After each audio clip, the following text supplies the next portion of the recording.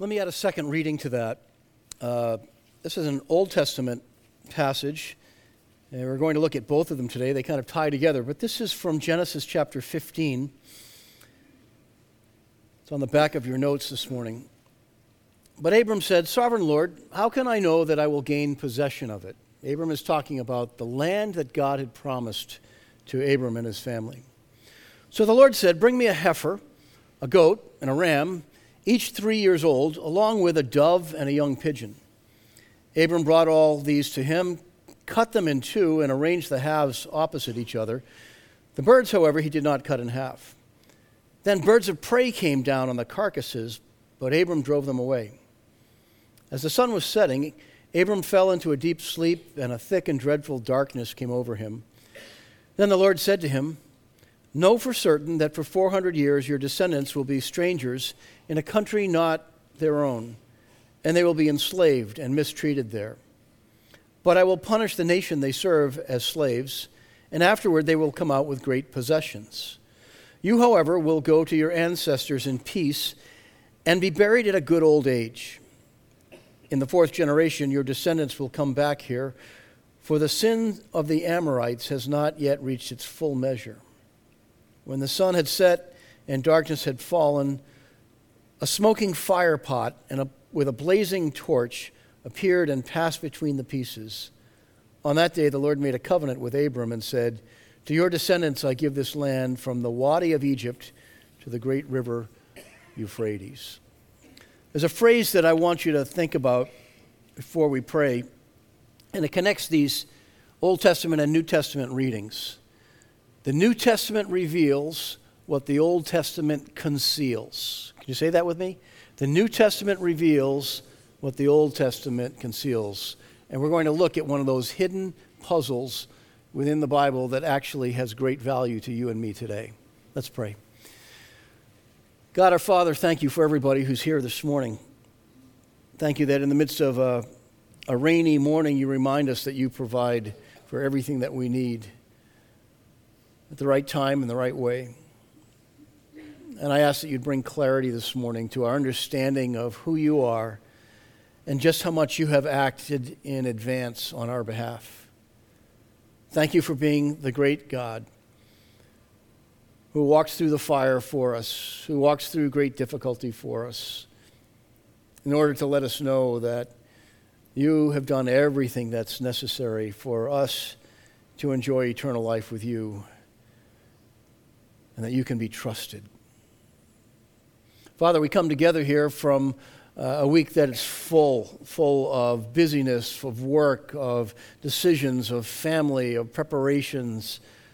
Some of those plans and preparations didn't go as we planned, and so we come to this place stressed, seeking wisdom, seeking some kind of help and advice from you. And I pray that as we gather here, as we lift up your name, as we look into your word, and as we build the habit of searching your word together and searching for truth, that you will cause us to grow spiritually, in wisdom, in knowledge, in faith, and that we will be glad that we have done all these things as we see your work in our lives. Thank you in Jesus' name. Amen. How many of you have ever been to a concert from the Handel and Haydn Society at Symphony Hall? Any of you ever been to one of these highbrow affairs? It's kind of an interesting occasion when you are able to do that. The orchestra members wear tuxedos and black and white, and concertgoers tend to dress up to the nines. The music is very cerebral and sometimes intense. Well, at a Handel and Haydn event in Boston this past May, as the orchestra concluded a very serious piece, it was Mozart's Masonic funeral music. There was a hushed silence that filled the room. And then after a couple of seconds, a young boy who was attending his very first concert of that type with his grandfather suddenly called out, "Wow!" And that wow triggered a laughter like this, only it was much louder, and it took off throughout the symphony hall.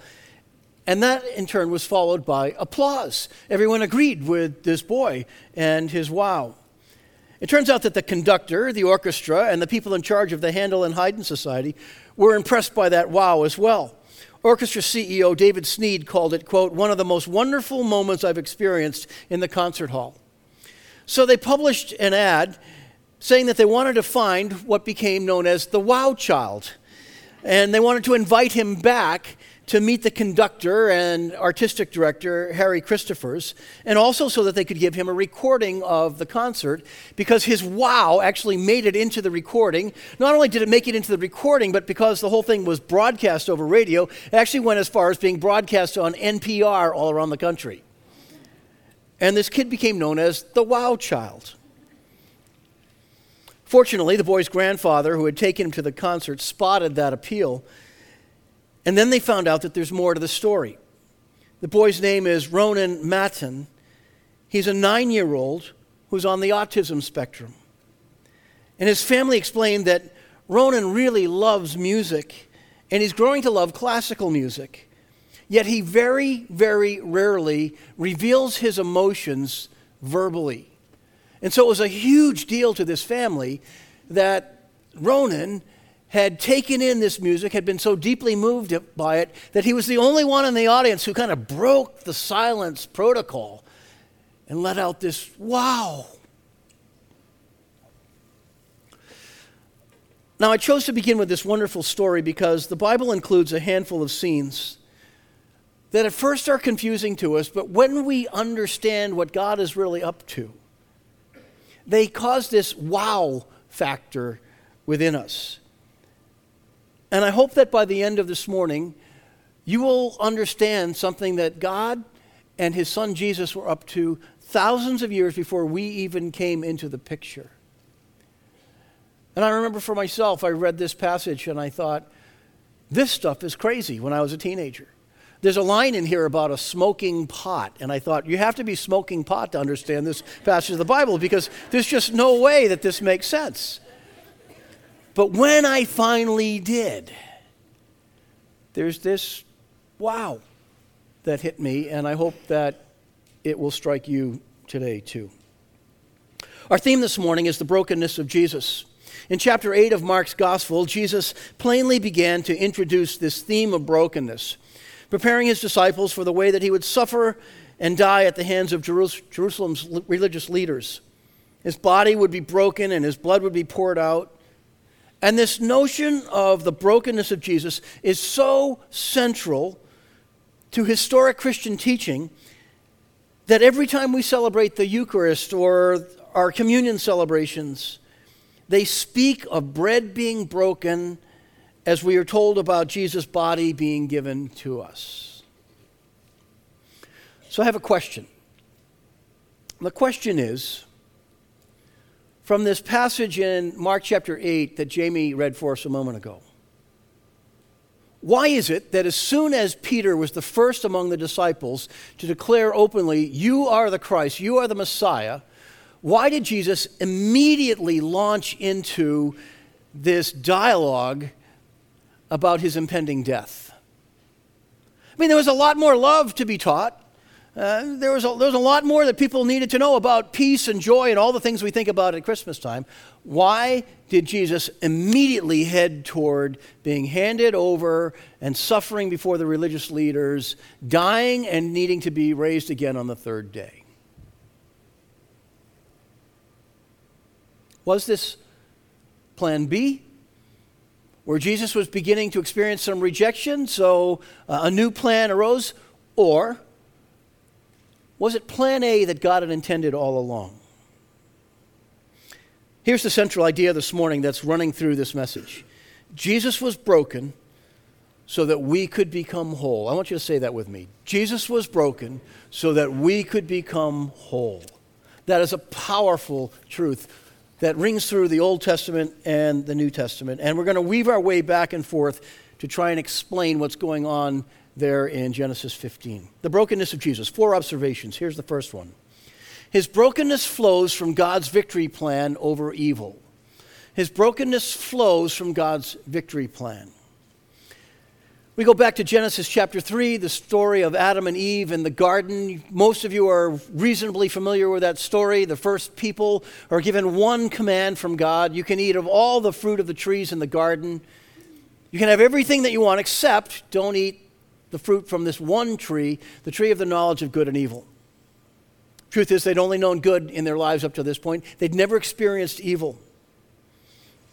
So we read these words in verses 14 and 15 of Genesis 3. So the Lord God said to the serpent, because you have done this. Next verse adds to the thought, and I will put enmity between you and the woman, and between your offspring and hers. He will crush your head, and you will strike his heel. Now the context of these verses rises from Adam and Eve's fall from grace. The first people had been created in God's own image. He loved them. They're given this one command that I explained a moment ago. And by now, Adam and Eve had broken their covenant with God by breaking that one command.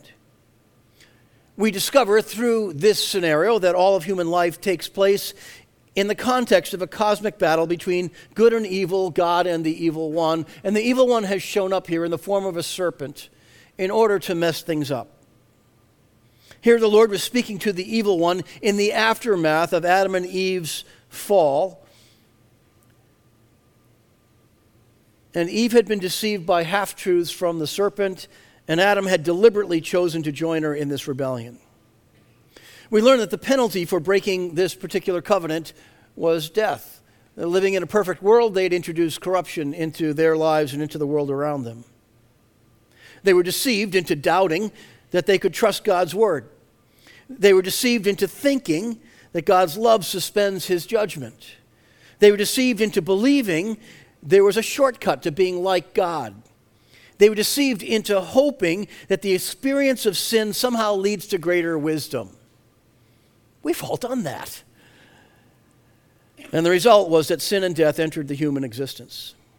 In response, the Lord pointed to a future Redeemer, which is why I chose those two verses and even shortened some of what we read there. The descendants of Adam and Eve would be brought into this cosmic battle, but one member of the offspring from Eve's children would eventually crush the head of the evil one. But in the process, that offspring, that member from Eve's line, would be struck by the evil one. I don't know if you're aware of this, but this is the first veiled reference to God's plan and to the cross that we find in Scripture. That the child of Eve who breaks the back of the evil one was Jesus. And he wins that decisive blow on the cross, even though it looked like he was struck down and that he was defeated in that moment. And here, Genesis 3:14 and 15 was being lived out thousands of years later in the ministry of Jesus. But in the meantime, a substitute would die instead. And so the chapter ends with an animal being slain and the skins providing clothing for Adam and Eve. In the chapters that succeed Genesis chapter 3, we see this litany of animals year after year who die as substitute sacrifices for the sins of people. Adam and Eve move out of the garden, tarnished by sin, but living in hope.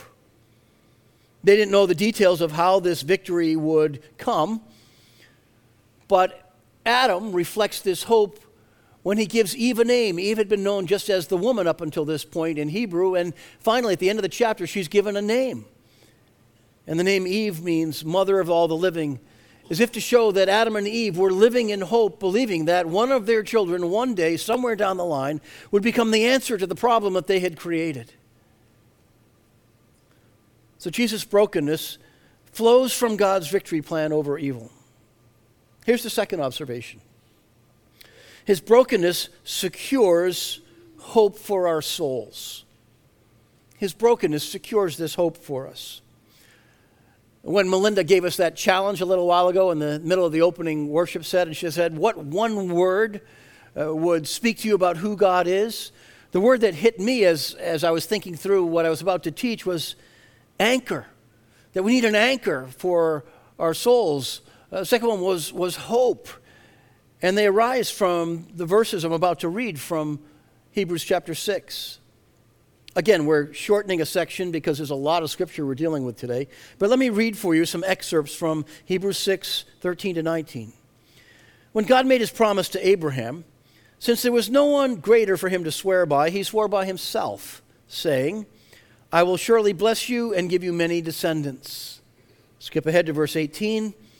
God did this so that by two unchangeable things in which it is impossible for God to lie, we who have fled to take hold of the hope set before us may be greatly encouraged. We have this hope as an anchor for the soul, firm and secure. I love that last phrase. We have this hope as an anchor for the soul, firm and secure. What are the two unchangeable things spoken of here? The first is God's promise to Abram, an heir, a great nation that he would make from Abram's line, and the land of Canaan. All of this sounds silly, of course, to a man who's 75 years old and his wife is nearly as old and they have no kids. The second unchangeable thing was God's oath to Abram, which we read about in Genesis 15. This is the oath of the covenant that God made with Abram. Now, God's pattern with Abram can be summed up with two words: believe and wait. In chapter 12, the Lord calls Abram to leave his home in Ur of the Chaldees, which is somewhere near Saudi Arabia, move his way westward to a land that he will show him. I always get a kick out of this. I imagine the scene playing out between Abram and the Lord. The Lord says, Abram, I want you to leave your home, leave everything that you've known, leave your family behind, pick up your belongings, and go to the land that I will show you. Notice what he doesn't do. It doesn't hand him a map and say, here's the pathway. He just says, I'll show you the land. How will I know when I get there, Lord? I'll tell you. Just go. Isn't that what life is like a lot of times? We don't have instructions. We don't have a blueprint. And God says, I want you to go. I want you to trust me in faith. Just walk. I'll tell you when you're there. I'll confirm to you what's coming next. And the Lord made this promise to Abram. He says, I will make you into a great nation, and I will bless you. I will make your name great, and you will be a blessing. And I will bless those who bless you, and whoever curses you I will curse. And all peoples, that's not a grammatical mistake, means people groups. All peoples on earth will be blessed through you. There are 5 specific aspects to this promise. First, God had promised Abram an heir, that there would be a son that would come from his own line. And then he says to Abram, I will make you into a great nation. I'm going to give you land, even though you're going to live the rest of your life as a nomad, moving around in tents. It's going to be land that will be passed on to your family forevermore. And I will make you a blessing, not just a blessing, but I will bless everyone who blesses you. I will curse those who curse you. I'm going to unusually bless you. And the last was that all people groups on the face of the earth ultimately will be blessed through Abram. One of the questions we have is, how does that happen? And I would imagine that was a huge question for Abram that day. He's thinking, Lord, how on earth are you going to bless all people groups through me, some nomad who lives in a tent, doesn't even have a son, and you're really going to do this? Oh, by the way, I'm 75. And by the time that God renews the promise, he's 99 and still doesn't have a son. Genesis 15:6 tells us something about Abram. It says, Abram believed the Lord, and it was credited to him, or in other words, counted as righteousness. In other words, what God really wanted was Abram's trust. It wasn't about doing all these things to impress God. It was about a trust-filled relationship. And then the wait factor kicked in. After all, we learned that Abram was 75 when God called him. And so Abram, in the early part of chapter 15, asks 2 questions. The first question he asks of God is, who's going to inherit my stuff? I don't see the heir here, and if I were to die today, Eleazar, my servant, he would get everything. And God answers him, and he says, Abram, I want you to do something tonight. I want you to go outside when it's dark, and I want you to look up into the sky and start counting the stars. He says, I know this sounds crazy to you, but I'm not only going to give you an heir, I'm going to give you so many descendants that they will be like counting all the stars. Let me figure give me the number when you got them all counted. You and I can't possibly count all the stars. And then he asks a second question. He says, what about the land? Specifically, he says, how can I know that I will gain possession of it? And so God began to enter a covenant with Abram. By the way, this is often the way that God works in our lives too. He calls us to believe in his promises, and then we learn to wait for the Lord's timing. As with Adam and Eve, looking for shortcuts always costs us more than we realize. But in the process of waiting, God builds character while he is teaching us patience. And the New Testament tells us here that the hope that comes through this character development process anchors our souls. In a few minutes, I'm going to give you an opportunity to grab hold of that anchor. I would imagine that there are some people here today who feel like you're living in the midst of a storm, and everything around you is unreliable. And life has not been heading in the direction where you thought it would head. Or you've been trying to break the hold of an addiction or break the hold of some great problem in your life, and you need help, and you've come to the realization you can't do it by yourself. Do you need an anchor? Do you need that hope for your soul? Hold that thought. So what we're learning here is that Jesus was broken so that we could become whole. So here's the third observation. His brokenness guarantees blessings for the faithful. If I had written that better, it would have read a little bit differently. His brokenness guarantees blessings for those who have faith. It's not about how faithful we are. It's that we have faith in him. And so we come back to Genesis 15, two verses that are critical. It says, when the sun had set and darkness had fallen, a smoking firepot with a blazing torch appeared and passed between the pieces. These are the animals that Abram had cut up. On that day, the Lord made a covenant with Abram and said, to your descendants I give this land. I'd like to explain what's happening in that scene. Abram had asked about the land. How can I know that I will gain possession of it? And so the Lord began to unfold this covenant with Abram that he was making. And so that Abram would understand in the time frame in which he lived, God used the pattern of Near Eastern treaties. Now, when we sign treaties today, or you sign some kind of a deal, somebody gets out a pen and they write their name on there. They sign their signature.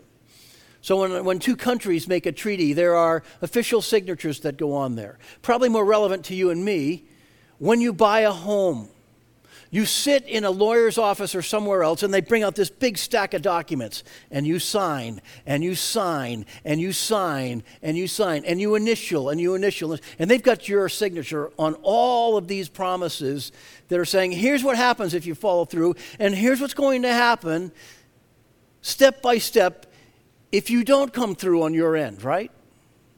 How many of you signed a deal like that? Many of us more than one time. And the first time you do it, you say, is this ever going to end? I can't believe all the stuff I'm signing. The second time, you don't even look at it. You just go, this is the drill. So here's the question. When God makes a covenant with Abram, who will sign? And how will that take place? These treaties also usually took place with a greater power and a lesser power. In other words, it's more like there's the owner who becomes the lender, and there's the borrower who's on the hook for something. There were several features of these covenants, these treaties at that time. The first had to be a promise and an oath. In other words, there are promises of saying, I will do this, and the oath is, here's the penalty that comes if I don't. We'll get into that in a little bit. Often there was shedding of blood that was a part of these Near Eastern peace treaties. Often two parties would cut their wrists a little bit, and they would cut them in the same place, and the two parties would put their wrists together so that their blood would flow from one to the other, and they would mingle their blood. We've seen that in old movies, that some of the Native Americans did that when they struck a deal because they didn't have writing of our type in that day. Some historians say that our habit of shaking hands when we reach an agreement with somebody actually emanated from that ancient practice of cutting the arms and allowing their blood to flow together. I think it's a little more civilized that we shake hands. But when we do that and we make an agreement, it's saying, this is my word. My handshake is my bond. I'm promising that I'm going to come through for you. Along with that was this practice of cutting animals in two. And you might read that and say, how bizarre. The Bible really includes some strange stuff. So God says to Abram, I want you to bring me a heifer, a ram, and a goat, plus a dove and a young pigeon. And then Abram brought them all together, and he knew what to do. And he literally killed the animals, and he cut the carcasses of the heifer, the ram, and the goat in half. And he laid them side by side with sort of a walkway in the middle, so that each half was opposite the others. The birds are too small to cut up that way. The expectation was that one or both of the parties making this covenant would have to walk between the animals. Usually, the lesser party, in this case that would be Abram, would be expected to walk between the animals that are signifying death. And the meaning is, when the person would walk that line between the animals, he was saying, this is what should happen to me if I fail to live up to my side of the covenant. Got the picture? The animals are laid out. You're making a deal with God, and God's about to say, you think, I want you to walk through here, because if you don't keep your word and you break the covenant with me, it's over. And along with this cutting of animals would come a covenant sign. And so there are a handful of covenants that God makes with people from time to time where there are signs. What was the sign that he gave to Noah, for instance, after the flood? The rainbow. In this case, here's another sign. The covenant sign for Abram would be circumcision that would take place with all the males that would be his descendants. Along with this would be a change of name. The point was to mark one's identity in the terms of the covenant, so that one would embed the name of the other party in his or her own name. So think of it this way. If I entered into a covenant with Todd Shimshak, I would take Todd's name into my own. So I would, in effect, become Paul Shimshak Atwater. That's a mouthful. And Todd would become Todd Atwater Shimshak. When this covenant is renewed, Abram, whose name already is kind of silly because his name Abram means father of a nation, and he doesn't have any kids. And by the time we get here, he's just about 99, not 75. And God says, I want to change your name. I'm going to change your name to Abraham, which means father of many nations. In fact, I'm going to change your wife's name. It's going to go from Sarai to Sarah. And God's own name changes too. God allows himself and speaks of himself from that point on as, I am the Lord, the God of Abraham. And he embeds Abraham and this promise into his own name so that we would be reminded of the covenant. In fact, in future generations, it would go from, I am the God of Abraham, to I am the God of Abraham and Isaac, his son, and I am the God of Abraham and Isaac and Jacob, his grandson. And for centuries, God revealed himself that way. Another little interesting thing, part of what God does with both Sarah and Abraham in changing their names is he takes two letters from his name, Yahweh, I am that I am, and he embeds those two letters in Abraham and in Sarah, so that part of God's name becomes a part of their name from this point on.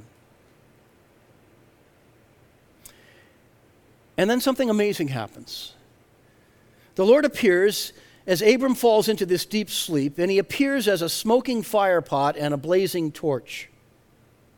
Fire and smoke were often symbols of God's presence. It reminds us of the fire and smoke up on top of Mount Sinai when God met with Moses. It reminds us of the pillar of fire and the pillar of cloud during the days of the Exodus that sometimes followed or protected or led the people of Israel.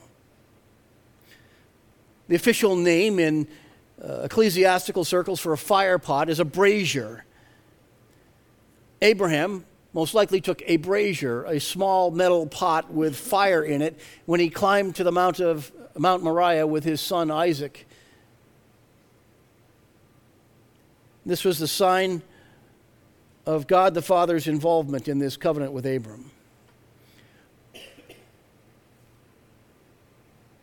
So the fire pot's not that hard to figure out. But what about the blazing torch? Have you ever wondered about that? God's presence was often seen as a bright light surrounded by clouds. The rabbis in the old world referred to this light within the cloud as God's Shekinah glory. The gospel in the New Testament tells us that Jesus is the true light that shines in the darkness. John's gospel includes those words. And Hebrews chapter 1 tells us that Jesus is, quote, the radiance of God's glory. All of a sudden, pieces start to fit together, and the conclusion becomes reasonable to us that the blazing torch that appears alongside of this fire pot is the symbol that Jesus used for himself, a pre-incarnate visitation of Jesus as God makes the covenant with Abram, which would mean that not only does God do something unthinkable, but Jesus does something unthinkable. And then at that moment, these two images of God that Abram can see kind of in the foggy distance walk through that line of carved up carcasses.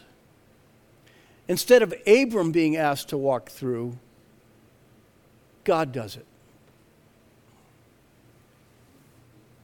So what's the big deal, right? It's this. God does something in that moment that is absolutely unthinkable. And he says, I will be the one to walk through. Meaning, if the covenant fails for any reason, I take the blame on myself. I will take the penalty on myself. I will take the hit. I will be the one. Even though I'm immutable and timeless, I will be the one to experience death. And I will take on this penalty for you. Abram wasn't asked to take that walk. He was asked to believe and to honor the Lord as the only true God and to follow him. You know what keeps us from making covenants with God or agreements with God? Usually fear. What if I can't keep my end of the bargain? The last thing any of us wants to be is a hypocrite, a person who makes promises that we can't keep. You know, God knows that about us. He knows we have that fear. He knows we have that great inability to often keep our word consistently. And here's the amazing thing. God, in two profound symbolic gestures, the smoking fire pot and the blazing torch, he walks through as if to say, let this happen to me if you break the covenant.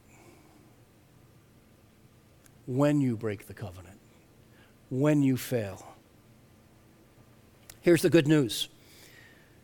The Lord took that solemn walk on our behalf. In this covenant ratification ceremony, the Lord himself promised to take the penalty for us. Tim Keller, the pastor of Redeemer Presbyterian in New York City, who I think is one of the best theologians of our generation, says of this, this is the gospel. This is the whole gospel right here in Genesis 15. Jesus promised to Abram that he would take the penalty for our failure upon himself. This is grace. This is the grace that calls for us to believe just as Abraham. And this is why Jesus was so insistent when they figured out who he was, that he was the Messiah. Or immediately he said, you have to understand what's coming next. The Son of Man must be handed over to the chief priests and the teachers of the law and the religious leaders. He will suffer, he will die, and on the third day he will be raised again. because this was not plan B. This was plan A all along. And God was allowing Abram a glimpse of just how grand his grace is. Jesus was broken so that we could become whole. One final observation, number 4. If you put all this together and it makes sense to you, here's the conclusion that we reach. Jesus can be trusted with your brokenness. Jesus can be trusted with my brokenness. Jesus can be trusted with our brokenness.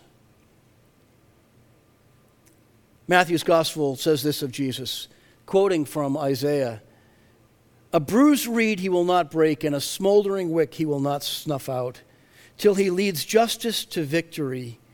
In his name the nations put their hope." Matthew was quoting a prophecy about Jesus. It's found in Isaiah 42, written some 600 to 700 years before the time of Jesus. And what we discover from it is that Jesus is gentle with lives that are like bruised reeds, that somebody has come along and broken and bent over in a way that will never come back all the way, or smoldering wicks. The bruised reed is a person whose life has been broken by the harshness and the curveballs of life.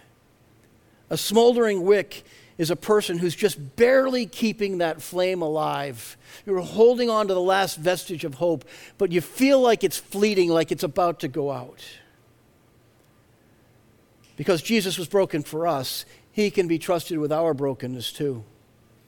That's why Jesus says in the chapter just before this, in Matthew's gospel, "Come to me, all you who are weary and burdened, and I will give you rest." And we discover there he is gentle and humble in heart. In him you will find rest for your soul. So, over the past several weeks, we have been tracing how God cares for and includes broken people in this series that we've called Beyond Brokenness. And what we've seen week after week, how God uses unlikely, unusual people, people who are left out by everybody else, and sometimes does amazing things through their lives. And through this theme of beyond brokenness, what we were discovering is that God the Father and Jesus the Son see past our human brokenness.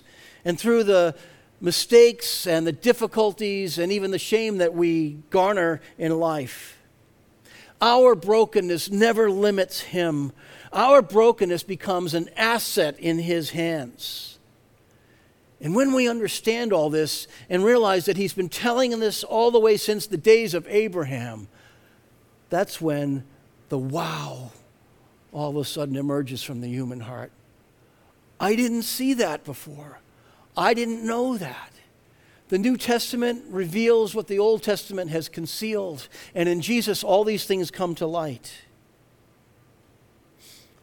I'd like to do something as we wrap up this series in the next couple of minutes. I don't often do this, but I'm going to today. I'm going to ask if everybody here would just close your eyes for a moment. I want you to do 3 things. Listen, think, and pray. And I'm going to ask, is it time for you to trust Jesus with your brokenness? You need to know that Jesus can provide that hope that anchors your soul in the midst of the storm. You need to know that Jesus offered to take the penalty of failing to keep the covenant all the way back in Abram's day. So we should not be surprised that Jesus told his disciples that he had to die and that he would rise again.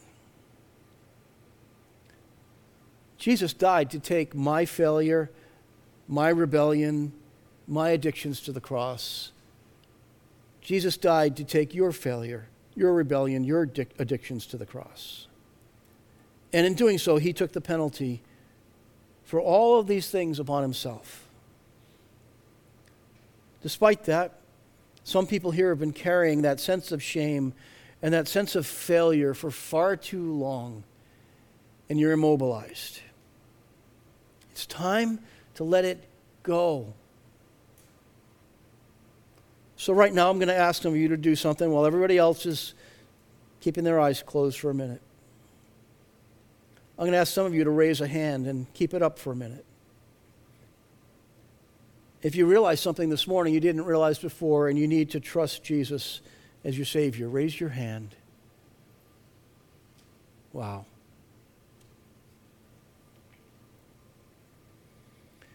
Okay, you can put those down.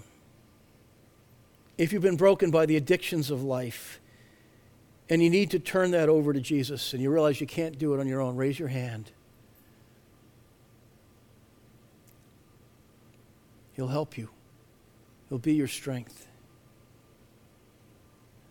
I want you to repeat these words in prayer to Jesus. You can do it silently or you can do it out loud if you dare. I'm going to go slowly. Lord Jesus, today, I realize that you were broken so that I might become whole. Forgive me for trying to live life my own way.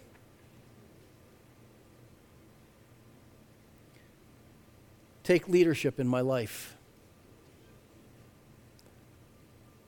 I need you to lead me. I want to turn from the path of sin and selfishness. Fill me with your grace and peace. Make me whole on the inside. And give me the patience to wait for your timing as I watch you patiently work in me to bring growth in my life and to make me more like Jesus.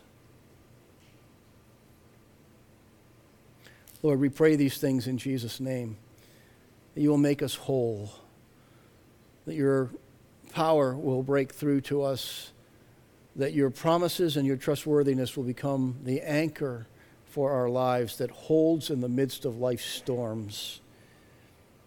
And we ask that you will follow through on your part. We know that you do. And that you will pick us up every time we stumble as we try to live out our part of the bargain too. And so we come to you in simple faith, saying, here I come, Lord, help. In the name of Jesus Christ. Amen. Here's the one simple thing that I've said this morning. Jesus was broken so that we can become whole. And you can become whole too. I'm going to invite our ushers to come and we'll receive this morning's offering. Thank you for being a part of North River. Thanks for being here during this Beyond Brokenness series. We're going to change gears next week. As we head towards Advent, we're going to look for the next several weeks, 5 weeks, at gifts of Christmas. And so we're going to start on that next Sunday.